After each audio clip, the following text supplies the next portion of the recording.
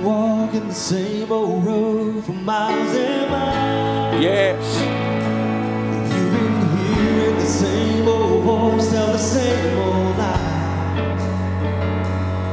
If you're trying to feel the same old holes inside, there's a better life. There's a better life. You got pain. He's a pain taker. If you feel lost, he's a way maker. If you need freedom or saving, he's a prison shaking savior. If you got chains, he's a chain breaker.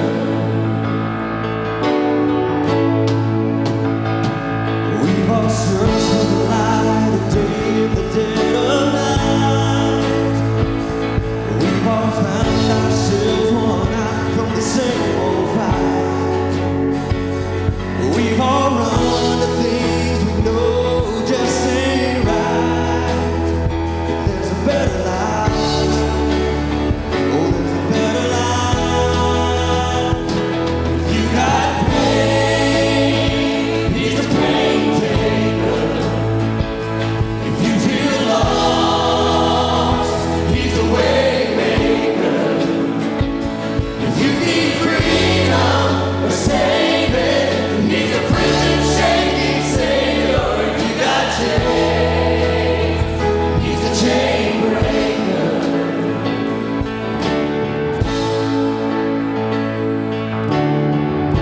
If you believe it, if you receive it, you can feel it. Somebody testify.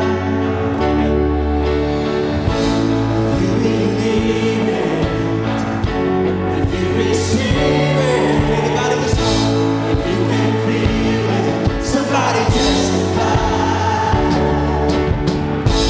If you believe it, if you receive it, if you can feel it, somebody testify.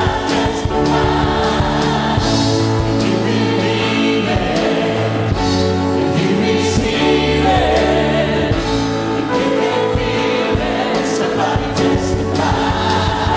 If you got pain, he's a pain taker. If you feel lost, he's a way maker. If you need freedom or saving, he's a prison shaking savior. If you got chains, he's a chain breaker. If you got pain, he's a pain taker. If you feel lost, he's a way maker. If you need freedom or saving, he's a prison shaking savior. If you got chains, he's a chain breaker. If you need freedom or saving, he's a prison shaking savior. If you got chains, he's a chain breaker. If you need freedom or saving, he's a prison shaking savior. If you got chains, he's a chain breaker. Yes, he is. Hallelujah.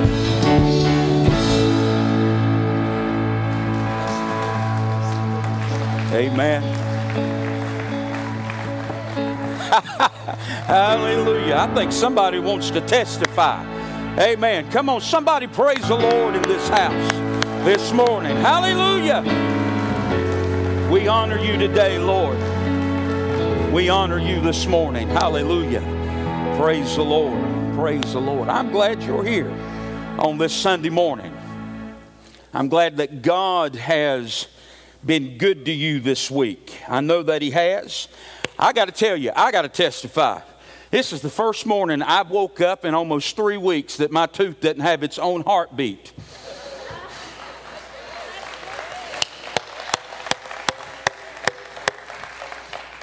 Now, my dentist has been telling me for the last week and a half it was going to get better.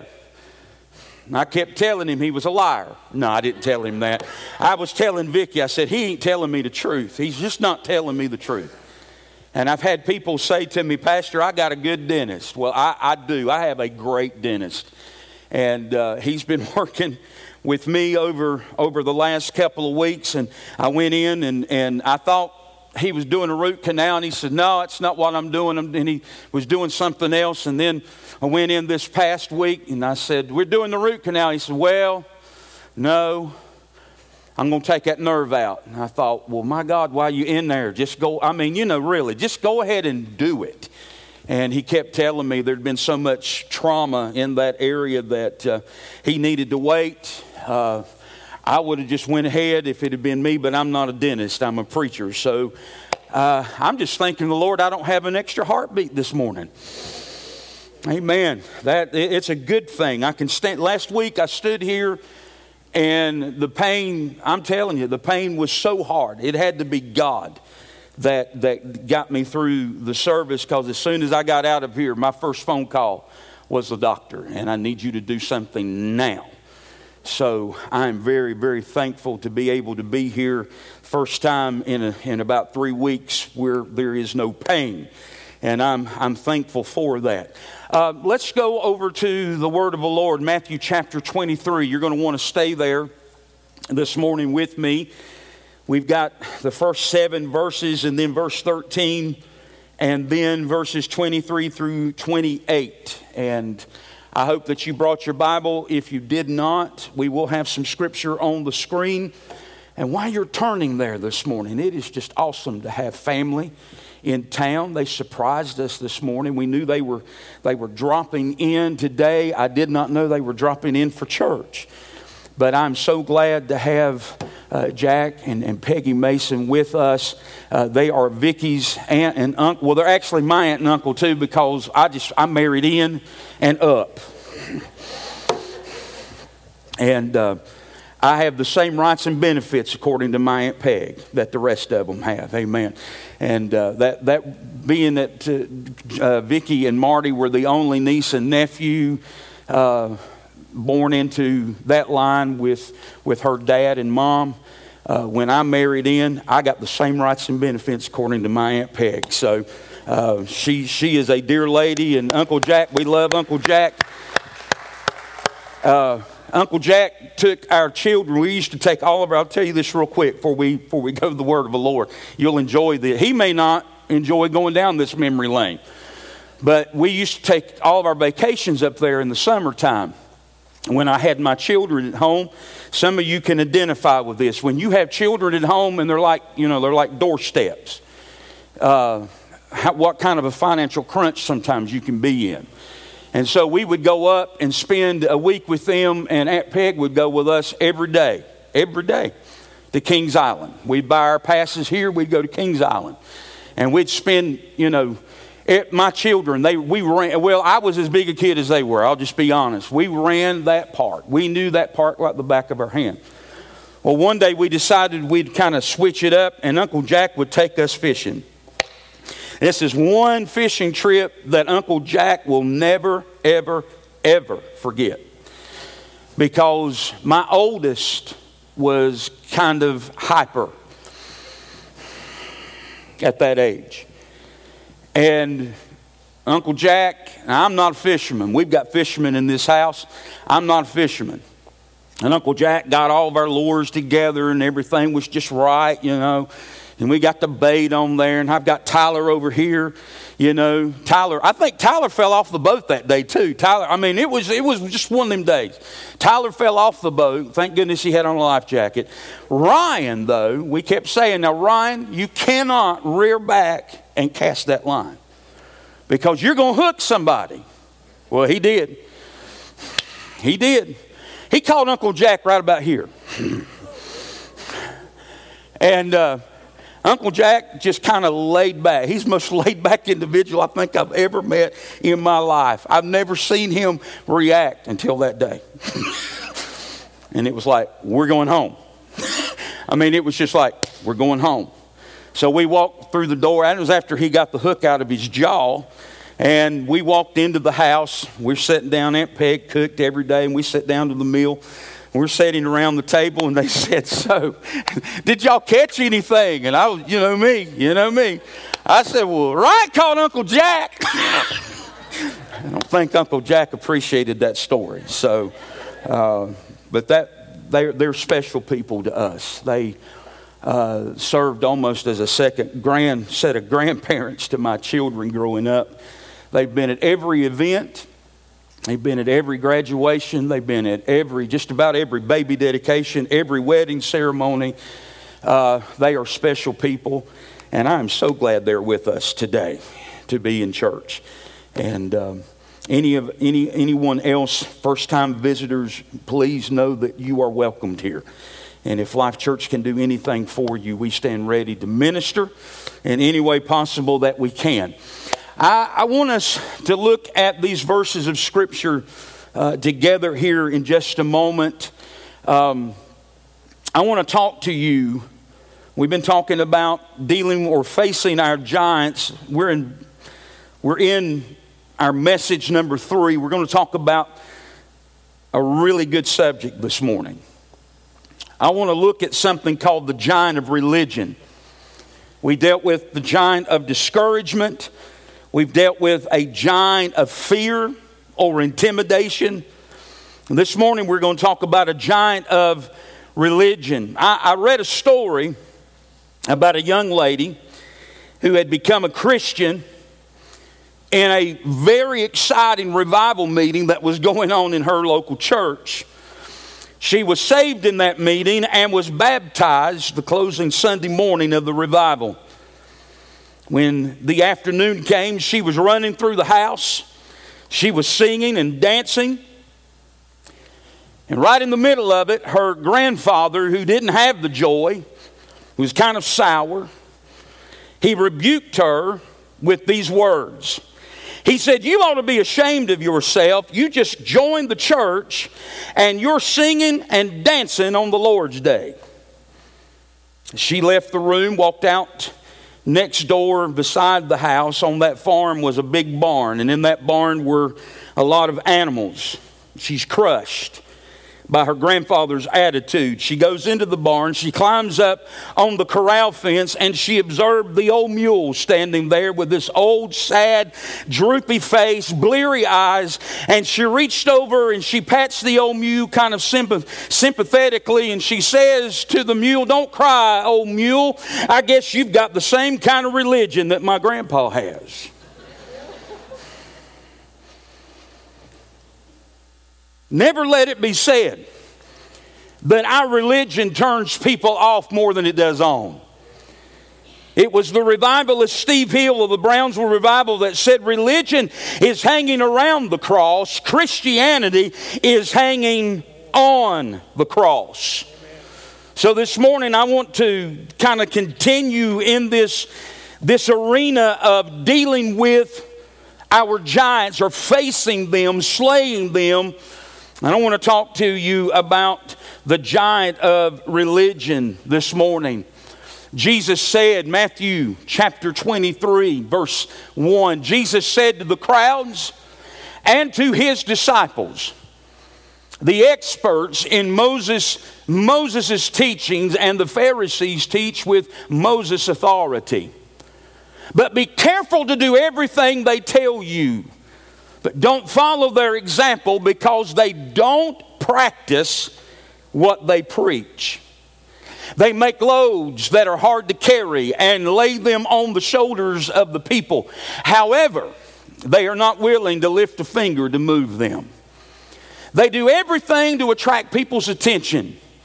They make their headbands large and tassels on the shawls very long. They love the place of honor at dinners and the front seats in the synagogues. They love to be greeted in the marketplaces and have people call them rabbi." Verse 13. Jesus said, how horrible it will be for you experts in Moses' teachings and Pharisees. You hypocrites, you lock people out of the kingdom of heaven. You don't even enter it yourselves, and you don't permit others to enter when they try. Verse 23. How horrible it will be for you experts in Moses' teaching and Pharisees, you hypocrites. You give God 1/10 of your mint, dill, and cumin, but you have neglected justice, mercy, and faithfulness. These are the most important things in Moses' teachings. You should have done these things without neglecting the others. You blind guides, you strain gnats out of your wine, but you swallow camels. How horrible it will be for you, experts in Moses' teachings and Pharisees, you hypocrites. You clean the outside of cups and dishes, but inside they are full of greed and uncontrolled desires. You blind Pharisees, first clean the inside of the cups and dishes so that the outside may be clean. How horrible it will be for you, experts in Moses' teachings and Pharisees, you hypocrites. You are like whitewashed graves that look beautiful on the outside, but inside are full of dead men or dead people's bones and every kind of impurity. And one last scripture. So on the outside, you look as though you have God's approval, but inside you are full of hypocrisy and lawlessness. We're going to look at 5 signs this morning in the giant of religion, and we're going to see if any of these giants are lurking around any of us. Isn't it something how that the Lord, I tell you what, I was reading this, I kept reading over and over and over in it this week. And the more I read it, I started feeling conviction coming on me. This was the last public message that Jesus ever gave. And it's really a scathing denunciation of false religion that paraded under the guise of truth. One of the areas that we're going to look at this morning is that religion is very, very burdensome. These rules and regulations and laws that had crushed the people and the religious rulers absolutely did nothing to help. Verse 4 said, they make loads that are hard to carry. They lay them on the shoulders of the people. However, they are not willing to lift a finger to move them. Religion is very burdensome. It weighs down the heart. It takes away the passion and the joy. And as we read here how that the Pharisees gave people orders concerning the religious observance. They had to follow the rules, the regulations, and every single law crushed the people underneath. And these religious rulers did absolutely nothing to bring encouragement or to help. The truth be known, the Pharisees and the teachers of the law could not even keep these rules and these regulations, but they expected everybody else to follow suit underneath the weight of this false religion that they were pushing. Listen, in those days, people thought that they would get to heaven by keeping the 10 Commandments. But not only that, there was a structure of other commandments and other rules that had been manufactured through the years over time, and all of these had to be observed alongside of the 10 Commandments. There were too many rules, there were too many laws, which led to a loss of personal freedom, and they caused the people to feel enslaved and burdened, and then ultimately led to a desire to escape and to just kind of run away altogether. Maybe you remember some well-meaning believer, some well-meaning Christian telling you about their convictions of what Christians should do and shouldn't do. And maybe those well-meaning believers and Christians came alongside to you and they were telling you about these convictions. But the only thing you remember about the said conviction is not so much the conviction itself as how pretty dogmatic they were about trying to bring the conviction into your life. I won't ask you to raise your hand because I guarantee you we've all got stories as you thought about what they said or how they made you feel and how that at times you felt maybe that there's absolutely no way I'm going to be able to pull this thing off. I can't make it as a Christian. There's no way that I can own up and measure up to what they are expecting me to be. That's why the scripture tells us, Paul said, every person must work out their own salvation with much fear and trembling. What may be permissible in one sense for one believer, another believer may have a personal conviction about it. We should never stand off on the sidelines and point at other people. Sometimes you got to remove the beam that's in your own eye. You understand? You got to get that big old log out of your eyes so that you can begin to see what's really transpiring and taking place. Religion can be very burdensome to people. We need to be careful. We need to understand that in the mind of a Christian, it is our job to encourage. Yeah, it's our job, absolutely, as ministers of the gospel, to warn the people of sin. I've never walked to this pulpit and never will walk to this pulpit and tell you that it's all right to sin, that you're okay. Just try the next time to be better. No, you ought to strike and you ought to aim for the perfection of the Lord Jesus Christ every time you set out to do a work for God, and every time that a temptation comes your way, you ought to try your best. You ought to aim for the perfection, because I'm going to tell you something. There is truth in this word, and this word can cause you to live holy and righteous in the sight of God. But I will tell you this: God never expected you to measure up to somebody else's level of religion. Never did. Never did. God expects us to read His Word and work out our salvation with much fear and trembling. So guess what we're doing this morning? We're coming after the giant of religion. Amen. Religion seeks to please men. Religion seeks to please men. Matthew 5:16 tells us, let your light so shine before men that they may see your good works and glorify your Father who is in heaven. Success meant recognition by men and praise by men. Religion, when religion is sought after, in other words, I'm going to do my best to try to please every person, and I seek to please every person. Let me help somebody this morning. Let me help you, okay? Let me help you in this pursuit of God. You are never, ever going to please everybody. Thank you, Stacy. I was beginning to wonder. You will never please everybody. And you will drive yourself crazy trying to do it. You best just have your own relationship with Jesus Christ. Again, I'm not giving anybody permission to do anything you want to do. I'm not giving you, let me say it a better way. I'm not giving you the permission of the Holy Spirit.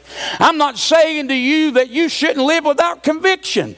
I'm not saying that you shouldn't have a set of standards. I'm not even going to tell you that the Church of God, we have some things in place to help believers in discipleship to cause them to want to live better. But at the end of the day, you have between you and God, you better have a prayer life. You better have that ongoing prayer life with the Lord Jesus Christ if you're going to make it in this day and age. Don't think that I got saved 35 years ago, and guess what? I'm just like I was 35 years ago. Well, then I would wonder if you're really saved, if you really had a life-changing, altering moment with Jesus Christ. Because when Jesus came into my life, I can tell you right now, there's no way. I wasn't perfect, and I still am not perfect. But I tell you this, I aim for perfection. I refuse. You remember the other night, I don't know if I should do this or not, but I'm going to do it anyway. I told you on Wednesday night, too many people want to see how close to the line they can get without sinning. Let me see. Well, I'm on the line. I'm on the line, so I'm good. I'm good. I'm not over here. I'm not over here in the land of the Pharisees. I'm still on. Listen, if you're on the line, you are in the land of the Pharisees. You need to try to stay as far away from that line as possible. Too many people in God's church are trying to live a life that is not pleasing to God. They're trying to live, oh Jesus, help me this morning. Some of you may not come back next Sunday. Well, I'll just have to deal with that. When you walk too close to the line, you are giving place to an adversary. You need to make up your mind. There is a separation coming from me and the line. The Lord has laid a line down there, and I'm going to become sanctified and separated, and I'm going to stay as far away from that line as I possibly can. Whew. Hallelujah. Boys, we need some steps up here in the front of this thing. I'm going to tell you what. I didn't wear my watch this morning, so I don't know how many. This is where I get the most exercise on Sunday morning, I guarantee you. Too many people, too many of us think that we can walk that line so fine and be okay. And then when you try to go back and witness to somebody about Jesus Christ, and they look at you and say, well, I live better than you do. We're supposed to live in such a way that when the world looks on us, they can see a difference. Well, I knew I wasn't going to get a whole lot of amens, but I did get one over. Did I get one over here? Thank you. I did get an amen. Probably need to move on. No. Let me. Here's what the Pharisees did, okay? They took small leather boxes into which the Pharisees, they placed portions of the scripture that were worn by Jewish men at the morning prayer as a reminder to keep the law. Did you hear that? They had a wooden box that they attached to their garment that had scripture, so they would remember to keep the law.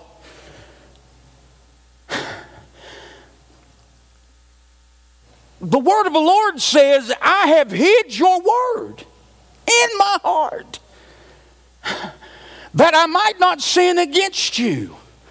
Folks, let me tell you something. The Holy Spirit is more than able to keep us on the right path if we will allow the Holy Spirit to move and dwell and be in our lives. I keep hearing people talk about, man, we're ready, Pastor, we're so ready to see a revival break out at Life Church, and we're just, oh man, I'm so excited. I just want to see the power of God move and shake people, and I want to see people saved and brought to the kingdom of God. Listen, more than anything else, I want us not to be religious. I want us to walk the fine line, walk away from the line and be separated and accounted so that the Spirit of God can move and the Spirit of the Lord can break the bonds of religion. We are not a religious people. We are the people of God, sanctified by His power. Lord, I feel the old school coming on me this morning. We used to sit back and look at people and we judge things that they've done. Let me tell you something. the Holy Spirit said, you need to start judging the things that you're doing. You need to look inwardly. They would take those words, they would take those scriptures and put them in the boxes. They wore their boxes on their foreheads and their arms in literal obedience to what the scripture talked about in Deuteronomy 6 and 8. It was called the Creed of Judaism. They also increased the sides of their tassels on the hems of their garments. The Pharisees also thought that position was a mark of greatness, so they sought the best seats in the synagogue. Listen, Jesus came and messed every bit of that up. He never talked about being great in the kingdom. He said, you want to be great, become small. Oh, hallelujah. He said, I am the least of these. Paul began to tell us in his writing, I must decrease so that he must increase. Jesus came in. The reason they hated him is because Jesus was never religious. Jesus said, it's not about that. I didn't come to destroy the law. I came to fulfill it. And if you're going to be a kingdom-minded person, you've got to increase, and you've got to allow the Spirit of God to rise up within you and bring the increase that is needed in your life. Albert Einstein never claimed to be spiritual, but he said, try not to become a man of success, but rather try to become a man of value. True greatness is found in serving others, not in forcing others to serve us. When I came through the door at Life Church, I told you then, and I'll tell you now, and I'll tell you for as long a time as we have here together, as congregation and pastor, I didn't come to be served. I came to serve. And if I can't show you how to serve, I don't need to be here. Amen. It's about the service of the kingdom of Almighty God. In our own lives, we've got to seek the approval of God over man's. Man will absolutely put things on your life that will cause you to feel as though there's no way I'm never going to be able to measure up. Number 3, religion will hinder your faith. Religion will hinder your faith. He told them in verse 13, woe to you, teachers of the law and Pharisees, you hypocrites. You shut the kingdom of heaven in men's faces. You yourselves do not enter, nor will you let those enter who are trying to. I believe one of the enemy's greatest traps is when people are searching for the kingdom of God, he throws religion their way, and here is how to get to heaven. I think one of the greatest travesties of our day is when people witness, even on Christian television, men and women supposedly of God that aren't doing the right thing. It's not hard to tell somebody that they can give a seed when you live in $1 million house. Well, I heard somebody about ready to clap there, but that's okay. I'm not here to attack anybody. I'm just here to tell you that's what religion will do. We better understand and know that we have a relationship with Jesus Christ. One of those the enemy's greatest trap is when people begin to search for the kingdom of heaven, that he throws religion out there. Usually tied around you. You have to earn it. Sometimes you have to earn it. It's a duty to perform. Listen, it's not a duty to perform. When you are in love with Jesus, you just want to do ministry. You want to minister to others. You want to love on people. You want to help people get to heaven. That is the principle of the kingdom of God. It's bad enough to keep yourself out of the kingdom, but worse when we stand in the way of others by teaching man-made traditions instead of the truth of the Holy Spirit. They literally close the doors to salvation. Religion is an impossible yoke to carry. You know what happens when you try to accomplish something that God never meant for you to accomplish. You become burnt out, mean, and critical. You don't have the patience that you're supposed to have. You begin to see people at task rather than relationship. Listen, the greatest joy in the kingdom of God is that we are loving God and we are loving people and we are serving humanity and we're reaching out to the fatherless and the widows and we're ministering and we take time out of our schedule and we love on people. That's why this month of October that we're taking the stance that we are. And I know it's a lot. I know it's a lot that we've actually taken on for the month of October, but I'm going to tell you, I believe that God, you want the revival, you want God's Spirit to move. I believe that when we step out of our comfort zones and we get outside the four walls of the sanctuary and we start giving a hot dog or a hamburger or a Diet Mountain Dew in the name of Jesus, listen, that right there will get you a long way with God, okay? You start doing something in the name of the Lord and you minister to people. Sometimes all they want you to do is listen to them. Man, I've had the Holy Spirit deal with me and go, listen. Look them in the eye and listen. And I'm going, Lord, do you know how much I got to do? And the Lord's going, just stop and listen. They got something they need to tell you. Sometimes somebody just needs to look at somebody and be able to just tell them what's going on. The hurt, the pain, the frustration. Here's one that we understand. Religion only sees people's faults. Religion only sees people's faults. The religious leaders on one occasion were coming down on the disciples for not washing their feet or their hands, and they were eating some food with unclean hands. And Jesus, in Mark chapter 7, he rebuked them. Religion only sees what you're doing wrong according to your understanding. I read the story of a fellow pastor and shared about his 13-year-old daughter. She was in middle school. He was attending a weekly breakfast, prayer breakfast. It started around 5:30 in the morning. And his daughter came to him. Now this is a middle school student. She comes to him and she says, Dad, can I go to prayer breakfast with you next Tuesday? He said, it starts at 5:30. We have to be there at 5:30. She said, I want to go. And he said, I thought for a moment, this is going to be more of an inconvenience on me. And he said, the Holy Spirit pricked his heart. He said, listen to her. Listen to her. So he said to her, okay, we got to leave the house at this time because I don't want to just show up at 5:30. I need to be there before time. There's a few people I need to talk to. So we're going to have to get up and you're going to have to get ready for school because when we leave the prayer breakfast, I'm going to have to drop you off at school. I know, Dad, I want to go. And this happened for like 3 weeks in a row.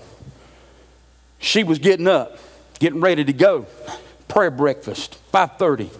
Tuesday mornings, and then going to school. He said, man, I started to see God doing a work in her.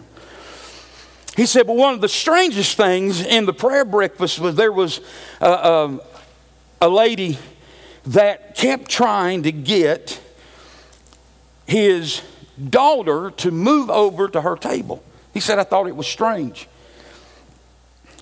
She tried that from day one. She kept trying to, every Tuesday morning, three Tuesdays in a row, she'd say, honey, come over here and sit, and his daughter would just stay there with him. The last prayer breakfast that this young lady attended, she came in, she sat down with her father, and an older gentleman began to berate her and other women because they were sitting at the men's table. And there was a section for the women on the other side of the room. So that was the last prayer breakfast that this middle school student ever went to. And that's the only thing she remembered about the prayer breakfast. She didn't remember the weeks before when the tugging of the Holy Spirit was the agent behind her wanting to go and even be a part of it. All she remembered was there was a man there who didn't want her at the table. Religion oftentimes will look at the faults of individual. Here's the thought. Isn't that what religious people do all the time? They find fault in something so minor rather than taking care of their own lives. I've seen people get so bent out of shape. If you didn't sing enough hymns, or if you sang too many courses off of the wall, and how dare you have a set of drums in the church, and you never call Resurrection Sunday. I mean, come on, really? I mean, over the smallest things. The point is this: there is a common thread in these folks. They are religious. They didn't have any fruit of the kingdom of God. They usually destroy the work of God rather than build it. They're just a different version of a suicide bomber. They destroy one person at a time. Listen, we don't have time to be religious.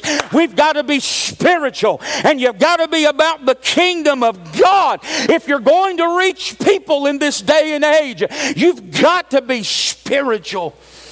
Whew. My Lord.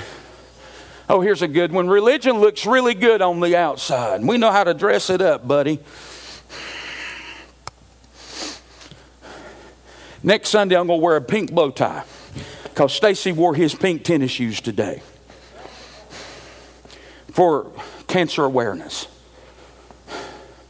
I'm going to wear my pink bow tie. We all know how to dress it up.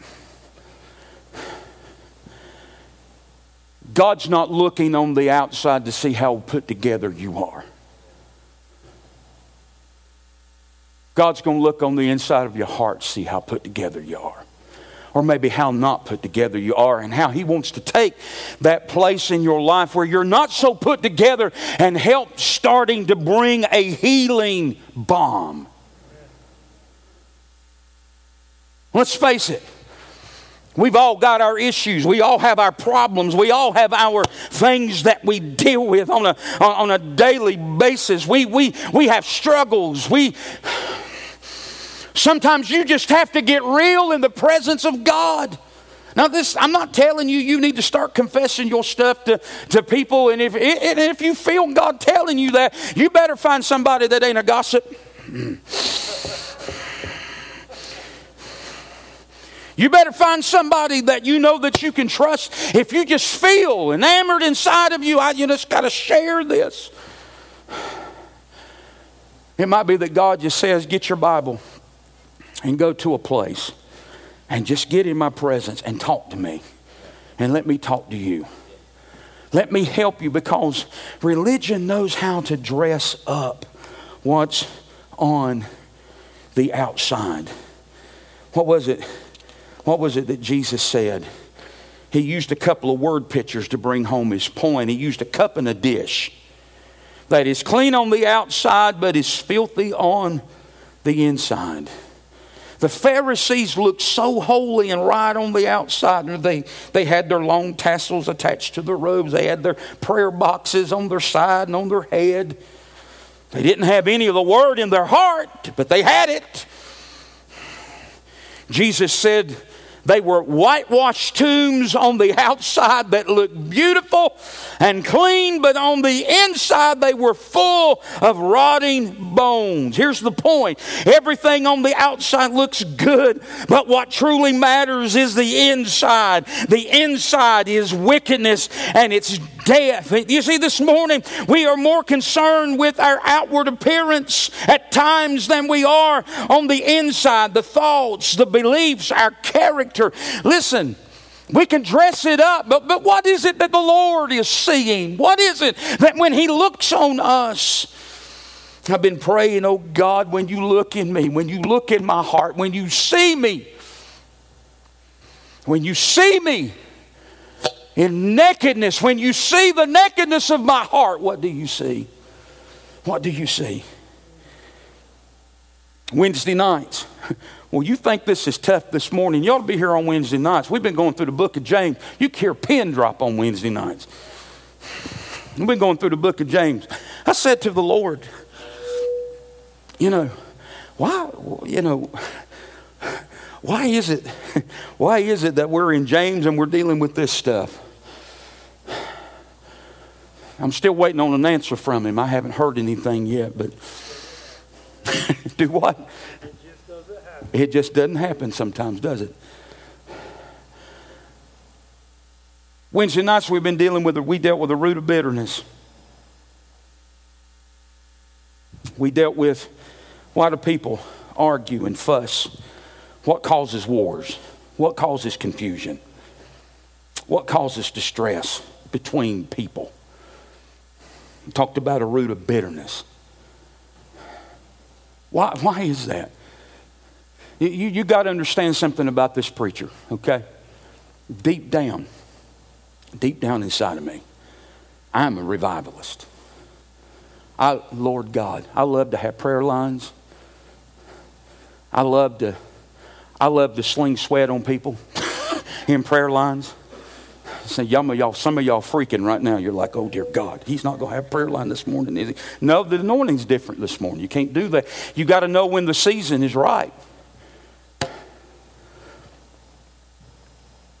My friend Mike White used to tell me I was a wise evangelist. We'd go out to eat with pastors, and pastors would sit there and they talk about different things, and I was just quiet. I'd just sit there and smile. We'd get in the car and he'd say, "You are a wise evangelist."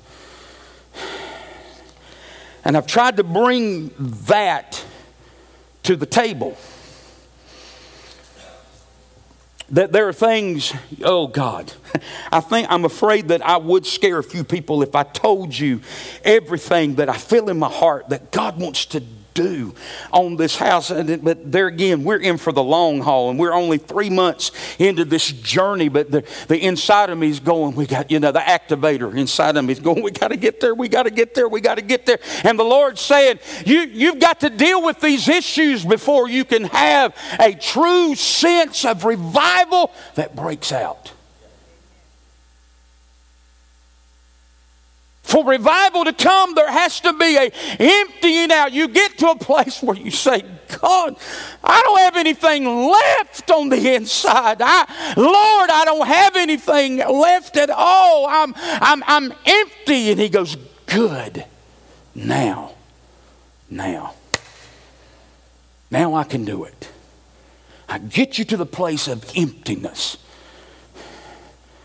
And then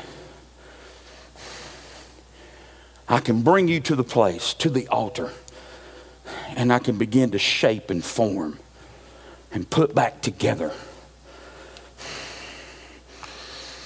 I'm not so much interested, and I believe that there's enough of us in this house that we're not so much interested with just a cleanup. I mean, we've been working around this property and fixing things and trying to make a good impression, first impression on people that come up on this property.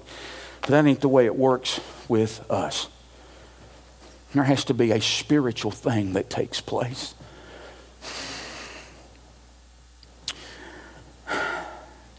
Let your kingdom come. Let your will be done, O God, on earth as it's being done in heaven.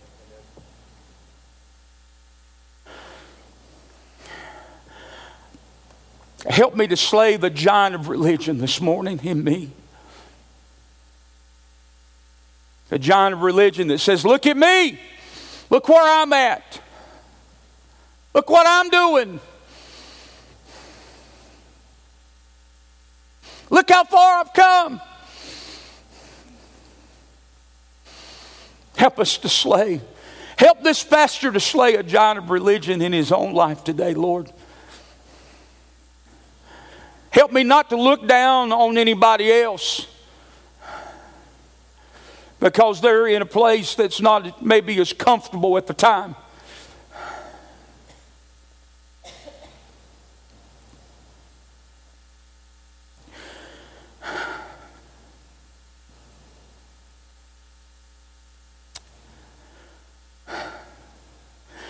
If there's any boasting, let it be in you.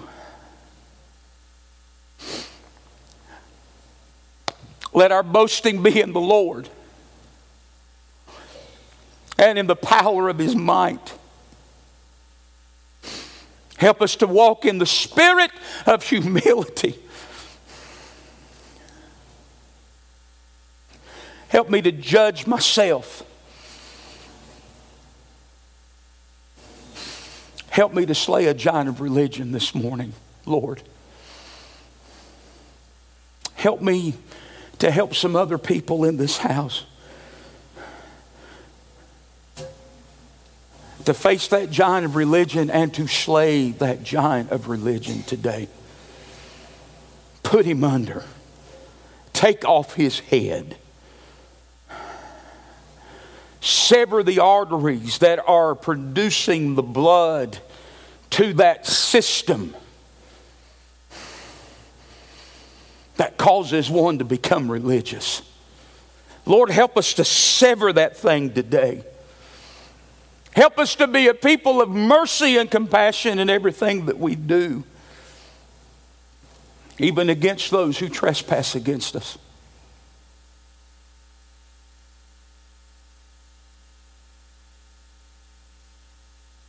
You are a mighty God.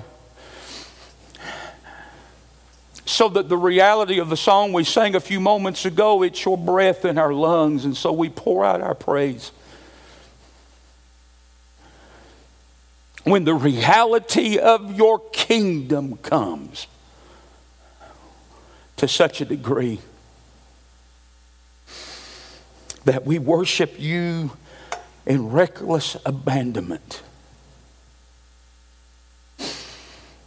I wonder this morning, as you're standing right now all over this building, if there are some people in this house that will come stand in this front with me and say today, Pastor, I want to slay the giant of religion. Can I find anybody this morning that would say it?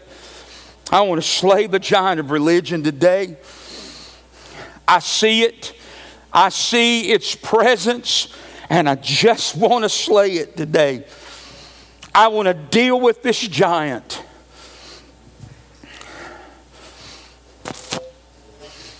Come on this morning. It's your breath, God, that we seek. It is your likeness that we seek. It is your kingdom that we seek. Come on, keep coming this morning. Don't be afraid to step out. Don't be intimidated. We've dealt with the giant of fear.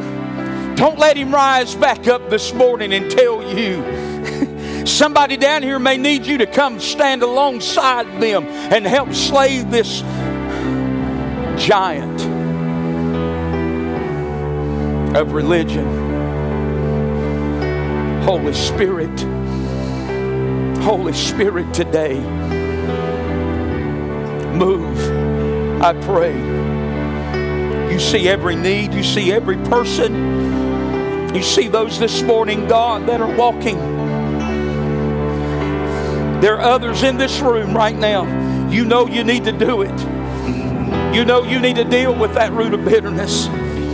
You know you need to deal with that thing today, that spirit of offense. You need to deal with that so that God's Spirit can rise up within you, so that you can move forward in His grace and in His power. Great are you, Lord. Great are you, Lord. Come on, I'm waiting for you. I'm waiting for you. There are others in this room. You want to come right now. Come on. Come on, we're waiting. We're waiting. God's Spirit is waiting right now. Come on, get out of your seat. Make your way. In Jesus' name. Make your way to this front. It's your breath, God, that we seek. It is your power that we want to become passionate about. It is the Spirit of the Most High. Oh God, move in the midst, I pray, in the mighty name of Jesus today. In the mighty name of Jesus. Is there anybody that wants to come and just pray with these? Maybe you want to come stand with them and pray with them. I invite you to come right now. Go ahead. So we pour out our praise, we pour out our praise at your breath in our lungs. So we pour out our praise, we pour out our praise at your breath in our lungs. So we pour out our praise, we pour out our praise at your breath in our lungs. So we pour out our praise to you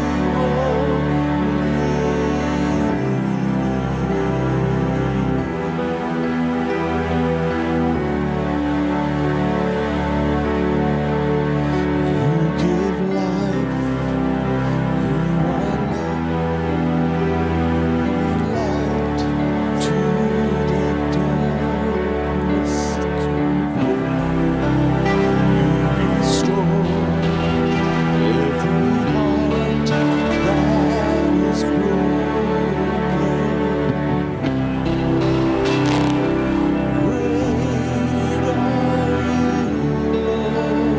are you, Lord. It's your breath in our lungs.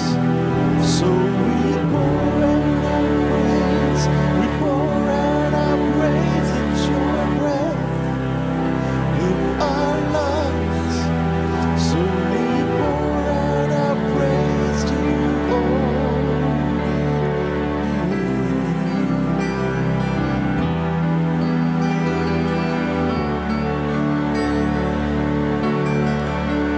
You give life, you are love, you bring light to the darkness. You give hope, you restore every heart that is broken. Great are you, Lord. It's your breath in our lungs. So we pour out our praise, we pour out our praise at your breath in our lungs. So we pour out our praise,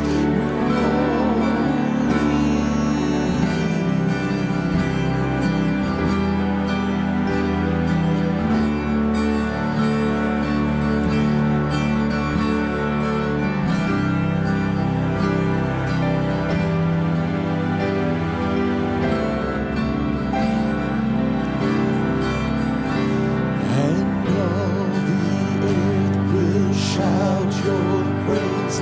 Our hearts will cry, these bones will sing. Great are you, Lord. And all the earth will shout your praise. Our hearts will cry, these bones will sing. Great are you, Lord. And all the earth will shout your praise. Our hearts will cry, these bones will sing. Great are you, Lord. It's your breath in our lungs. So we pour out our praise, we pour out our praise. It's your breath in our lungs. So we pour out our praise to you, only. It's your breath in our lungs. So we pour out our praise, we pour out our praise. It's your breath in our lungs. So we pour out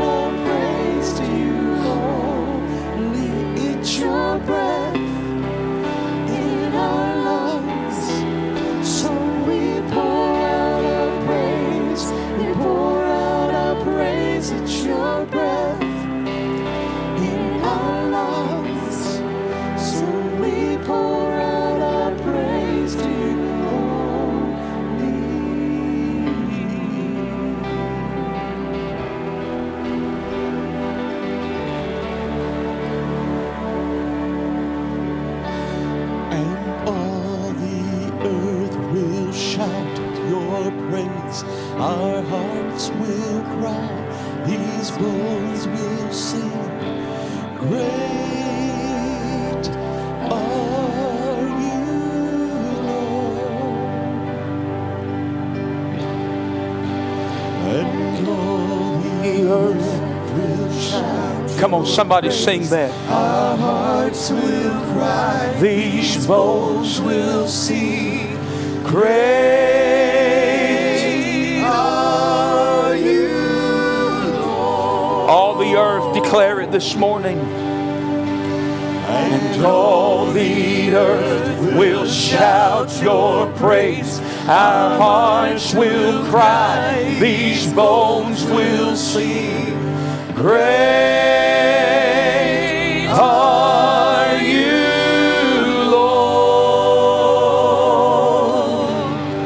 It's your breath in our lungs, so we pour out our praise. We pour out our praise. It's your breath in our lungs, so we pour out our praise to you only. It's your breath in our lungs, so we pour out our praise.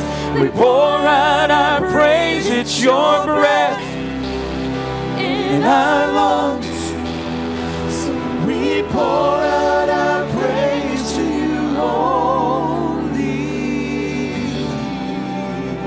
Great are you, Lord.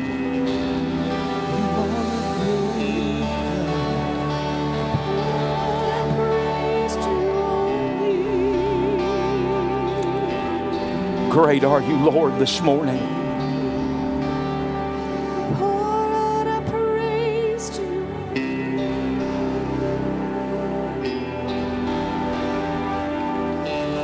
Father, I pray that the words of our mouths and the meditations of our heart would be acceptable in your sight. Oh Lord, my strength and my Redeemer, I pray that you would watch over your people in the coming days. Watch over them, protect them, Almighty God. Help us to continually slay the giants that present themselves against us. Help us to rise up as spiritual people in this last day. God, you have enabled us. We are not to be fearful. You have enabled us for the task ahead. And we go forward in your name and in your righteousness this morning. Not of our own righteousness, but of the righteousness of God. Hallelujah. I worship you. I give you praise this morning for your goodness and what you're doing, God, among us. In Jesus' mighty name, amen and amen. We have prayer tomorrow night at 7.